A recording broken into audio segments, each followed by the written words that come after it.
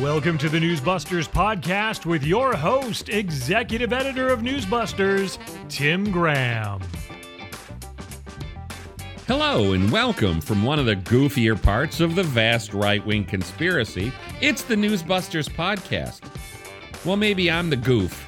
Everyone else here is a scholar, but I am the kind of goofy person who listens to National Public Radio in the car in an earnest attempt to find out just how is it that our taxpayer money is being weaponized against us. You might have seen the Twitter fun and hijinks after NPR contributor Casey Morell tweeted, "Some great company news. We're launching a disinformation team." Oh, how we pounced. Conservatives all over Twitter posting replies underlining NPR's many instances of spreading bias and disinformation. Oh yes, it ranged from their neglect of the 2020 Hunter Biden story, because the laptop, it must be Russian disinformation. Anything that comes out in October that makes the Bidens look bad must be a Russian plot. So we refuse to cover it. And then 2 years later we go, oh yeah, it was real. Next. Yes. And then, of course, there was the story misleading people with the lying so-called whistleblower Rebecca Jones about how Ron DeSantis responded to the coronavirus. My own favorite is from Nina Totenberg. Yes, the Supreme Court reporter best known as the personal assistant and publicist for Ruth Bader Ginsburg. She had done a story claiming that Justice Sonia Sotomayor was upset at her colleague Neil Gorsuch for not wearing a mask at oral arguments. She appeared by Zoom. Well, there were denials all around, from Sotomayor to Chief Justice Roberts. Nina Totenberg created disinformation. I would like to just underline with a big highlighter marker just how badly Totenberg and her ilk have covered protests and intimidating acts. So get out a highlighter or shine a laser pointer at NPR till the cats get tired of jumping at it. As we've reported, NPR couldn't somehow roll out of bed to report that there was a foiled assassination attempt of Justice Brett Kavanaugh. The assailant, or attempted assailant, flew up from California, got out of a cab, wanted to shoot him, and NPR couldn't find any story. Where was Nina Totenberg? You know, and I know, if someone showed up at RBG's office door with a Nerf gun, she would have launched at them like Rambo on steroids. Wait, maybe Rambo was already on steroids. But NPR did nothing. NPR is clearly on the wacky wavelength of Toronto's own Samantha Bee. They think Kavanaugh deserves to have his peace disturbed for his awful beer-soaked opposition to abortion at all times. This omission is still getting my goat. Well, I don't have a goat, but I do have two tired cats after all that laser pointing. So there I was last week driving inattentively in my sensible Nissan Altima, listening to NPR, and they did this 10-minute story. Well, actually, 10 minutes and 43 seconds on the shock and horror of Trumpers who were going around knocking on doors and canvassing, asking people how they voted in 2020. That's right. No minutes on the surrendering Kavanaugh assassin, but 10 minutes and 43 seconds on those super curious people who knocked on your door and asked you how you voted in Trump's sacred election landslide. Did you vote by mail? And if so, did you wear your MAGA hat as you put it in the mailbox? It was so important they put two reporters on this long-running investigative bombshell. Miles Parks, and there in Colorado, Benty Birkeland. Ah, yes. Their panic sounded like this. Last year, two men came to Michelle Garcia's door. One had a clipboard and a baseball cap on. The other wore a blue-collared shirt and a lanyard. They wanted to know how she cast her ballot. Here's a snippet of their interaction, recorded by Garcia's front door camera. you can hear them say they're working to verify the 2020 election results. We're doing a voter verification project.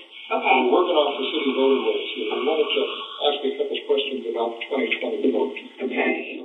Garcia, who lives in Pueblo County, Colorado, says the two men asked her all sorts of questions, all pointing back to the baseless idea that the 2020 election was stolen. His specific questions were, did you vote by mail-in ballot? How many times have you voted? He wanted to know who I voted for, who I supported. How do I know that it wasn't changed? And a lot of it was targeted at the clerk and recorder's office and that it was fraudulent. She told them she'd never had any issue with voting and didn't want to discuss her personal voting record. They were very aggressive. There was no boundaries with their ethics or with civility. They will push until you give an answer. Somehow, NPR is worried about the civility of people who show up at your door and ask nosy questions with a political bias. You know, like reporters do. I'm not sure if anything dramatic will happen from this door-to-door canvassing, but I think we can be sure it would be less dramatic than this Nicholas Roski fellow getting out of a cab in suburban Maryland with guns and duct tape to shoot some Kavanaughs. I think we also know that if Planned Parenthood went door-to-door, knocking on doors and asking if they could provide an abortion, or whatever Planned Parenthood canvassers would do, or NARAL pro-choice Americans, or Ultraviolet, or whatever your abortion group is. Knocking on doors and canvassing would be wonderful, red-blooded American patriotic activity. But if you're a Trumper, you're a kook, and you're a danger to your fellow human beings. So this 10 minutes and 43 seconds wasn't enough. They also, just yesterday, devoted a 12-minute NPR politics podcast to this again with Miles Parks and his Colorado associate, Benty Birkeland. Now, NPR isn't shy about promoting the peaceful protesters outside the Kavanaugh house. They like that. On the June 27 All Things Considered, a few days after the Supreme Court ruling in Dobbs, it was a shorter 3-minute report, but it was all the usual liberal things considered, all one-sided. Danielle Kurtzleben was reporting about some are focused on abortion access. Laura Kriv was among a small group protesting in front of Kavanaugh's house on Saturday night. And then Laura Kriv says, just like the Janes started this movement years ago and took it upon themselves to make sure women had safe access to abortion, we're going to have to do the same thing. And I'm not going to wait for Biden to do something.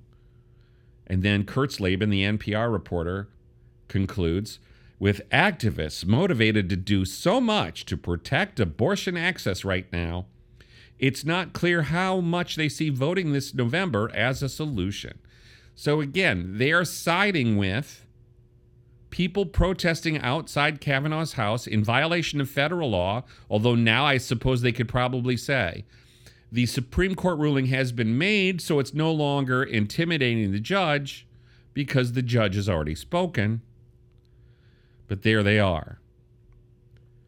A few days before the ruling, All Things Considered had a big story on Leonard Leo of the Federalist Society. Oh no, speaking of vast right-wing conspiracies, the Federalist Society?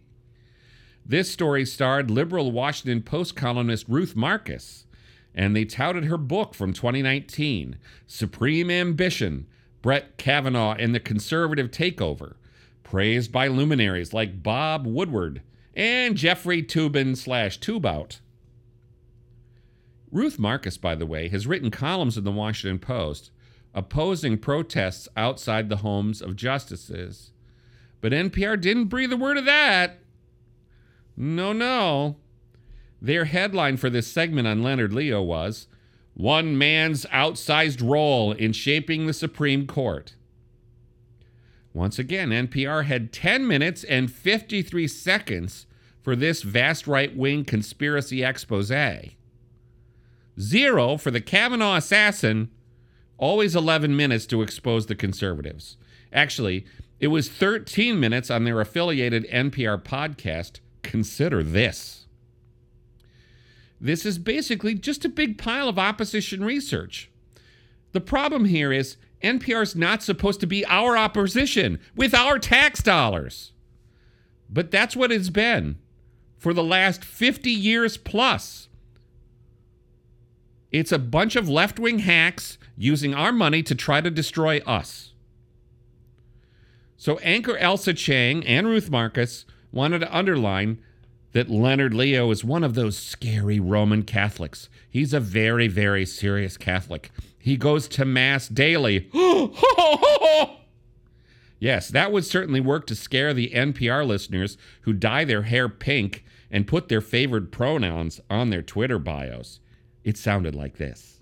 The thing that's important to understand about Leonard Leo is his vision of judicial conservatism, of hewing closely to the text of the Constitution, a vision of not discerning in the grand phrases of the Constitution individual rights that aren't expressly stated.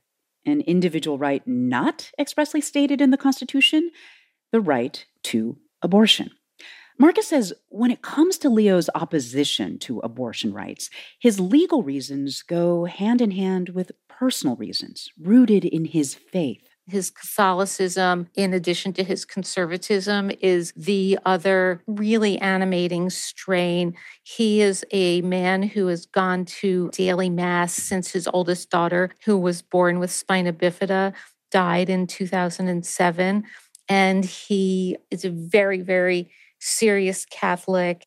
You know, one might think that NPR is like all those liberals who like this whole idea that very serious Christians should be sort of banned from voting, since these people sound like disturbing theocrats. These people want to put their rosaries on my ovaries. The left seems to want what I would call an a-theocracy. Yes, it's a democracy that's limited, you know, like a good progressive disco. Let's just stick to allowing in the secular people and their affiliated Democrats who tout their rosary beads in the pocket at election time. Oh yes, you know who I'm talking about. In the fall of 2020, helpful NPR reporter Asma Khalid did one of those cozy stories about how Joe Biden carries a rosary in his pocket and attends Mass every Sunday, and he is known as a deeply devout person of faith. So, Leonard Leo, scary, attends Mass daily. He's ruining America. Joe Biden attends Mass weekly with his rosary. He's wonderful because he's a Democrat. He's that kind of Catholic that wants to make Catholic hospitals do abortions. What kind of Catholic is that? I'd say he's not one. How about you? Yes, last fall, in 2021, NPR went looking for so-called ordinary Catholics to shame the U.S. Conference of Catholic Bishops from ruling that pro-abortion Catholic politicians like Creepy Joe should be denied communion on Sundays. So as we know, NPR favors an NPR-friendly Catholic church, you know, one that just sounds like the Unitarians or the Episcopagans. Now, at least in this Leonard Leo story, there was a brief appearance by Republican Ron Bonjean, who used to work for Senator Trent Lott back in the day. There, on All Things Considered, there was a small consideration of the Republican viewpoint in an otherwise very tilted story. It's almost shocking that this happened. I mean, you could say all the quotes they shared from Leonard Leo were a balance, but Leo refused to be interviewed by NPR, which was probably the right choice.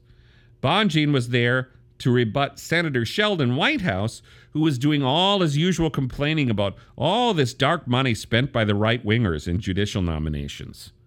Yeah, like the left-wingers never do that. I mean, Bonjean was allowed to point out, the left does this too. They surely did it for Ketanji Brown Jackson. Then let's get back to Nina Totenberg and the NPR Politics podcast. On July 1, she showed up to discuss the Kavanaugh assassination attempt. Well, no. Okay, that's a sick joke. Nobody touched it there either on that show. So online at npr.org, when you go into the archive, the headline on this July 1 podcast was, "As the Supreme Court ends its term, the Christian nationalist right keeps winning." Yeah, that's apparently what we are now. We are the Christian nationalist right. Let's try to compare all the Christians and all the Catholics to white nationalists who are basically racists. Then there was a photo of a flag that said, "Jesus is my savior, Trump is my president." Now you look at the caption, and the photo was from October 25, 2020. So it wasn't inaccurate at the time, but I think the implication from NPR for its little listener base was, yes, the Christian nationalist right who's winning on abortion, they're all election deniers. On this show, Totenberg mourned that Ketanji Brown Jackson knows she's becoming part of an institution that has, well, shall we say, lost its shine. And I think that worries her. Yeah, this is the way liberals report on the court now. When they actually vote for something conservative, they've lost their shine. If you're liberal enough, you can shine like a Brett girl. But then it's the Handmaid's Tale when the conservative supermajority rules against Roe versus Wade. Yes, the whole Supreme Court has gone to pot. That's what Nina Totenberg thinks, because, she never convinced Ruth Bader Ginsburg to maybe step aside before she died. Maybe she should have stepped down in 2015 or 16. I don't know if Nina Totenberg actually asked her to do that. I'd guess not, because it's always seemed to me that Nina Totenberg was there like a supportive superfan. So this is how Nina Totenberg now describes poor Joe Biden, who's burdened with a conservative Supreme Court. One of the things that's so interesting about the American form of government is that presidents who have been elected in modern times, they have to live with a Supreme Court that was appointed by their predecessors. And that can be very uncomfortable. Ronald Reagan, was frustrated in his attempts to do away with a lot of regulatory law that had been established by previous courts. Now, President Biden, more than any president in recent history, or certainly since I've covered the court, which I regret to say is now like close to a half century, no president has been in this position. This moment is the fulfillment of the right, some would say the extreme right, and their plans to essentially get done what they couldn't get done in Congress by taking possession of the Supreme Court. And there's now a supermajority on that court, and presidents, Democratic and Republican, are going to have to live with it for some time to come. Oh, yes, we're now going to have to just live with the conservative Supreme Court for who knows how long. We're so oppressed with the Democrats in charge of everything else. They're so unhappy, though. There's so much they can't do because of the 50-50 Senate. They get so cranky. Liberals like the ones at NPR now want to insist the right-wingers are using the courts to augment policies that are not supported by most Americans. Oh, really? As if the Warren Court and the Burger Court didn't make a pile of so-called landmark decisions in opposition to public opinion in the 60s and the 70s. Well, public opinion was wrong then, so that's different. And we know that the media tend to paint the public as 70% pro-abortion, but that misses that a lot of Americans are in the middle. A lot of Americans could accept the 15-week abortion limit that Mississippi came to court with. Most Americans don't support abortion at any time, for any reason, on demand. Of course, when you say anybody or any state supports that, the abortion-supporting independent fact-checkers jump in with their factual ultrasounds. Pants on fire! 4 Pinocchios! Oh, no, wait. Liberals don't like women looking into ultrasounds. Totenberg also said conservatives don't even get along now on the Supreme Court. that Clarence Thomas was saying that back in the Rehnquist days, they really liked and respected each other. But now, Nina says, there was a center on that court. The court could move right and left to adjust in certain areas, and that's not true on this court. It's just a question of whether it's going to be very conservative or extremely conservative in these hot-button issues. I will remind you that the Nina Totenbergs of the world, that when John Roberts was nominated for Supreme Court, couldn't stop saying enough. He's very conservative. He's very, very conservative. He's very, very, very conservative. When they nominated David Souter, Dan Rather was running around like his hair was on fire saying, oh, anti-women's rights, David Souter. How did that turn out, Dan? Fake news like everything else you put out. My goodness. John Roberts has not turned out to be very, very conservative. And when they start talking about a conservative supermajority, you know, they play John Roberts both ways, right? They run around and say, well, there was only 5 votes to overturn Roe versus Wade. John Roberts said he didn't want to take it down to the studs. But then John Roberts did basically side with the conservatives. So it was a conservative supermajority. One last issue when it comes to NPR and the post-Roe environment. Texas Attorney General Ken Paxton has filed suit against Biden's Health and Human Services Department because they're doing this really sketchy thing.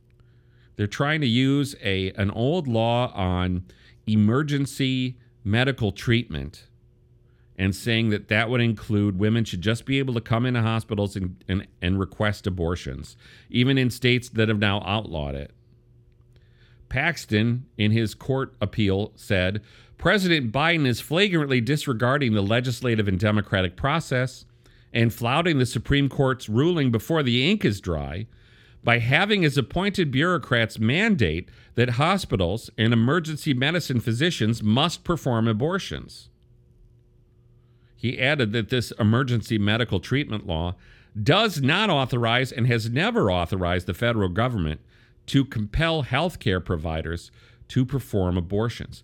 And this is really the biggest issue, is the whole idea that the Biden, the devout Catholic president's HHS bureaucrats, are going to say that if you accept Medicaid, which everybody does in the hospital world, then you have to provide abortions for anybody who wanders in and says they want one.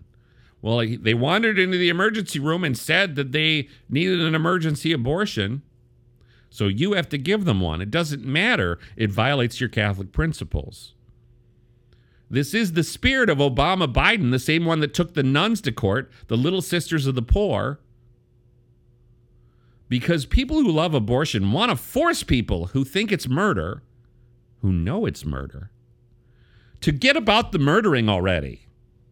Well, how did NPR handle this?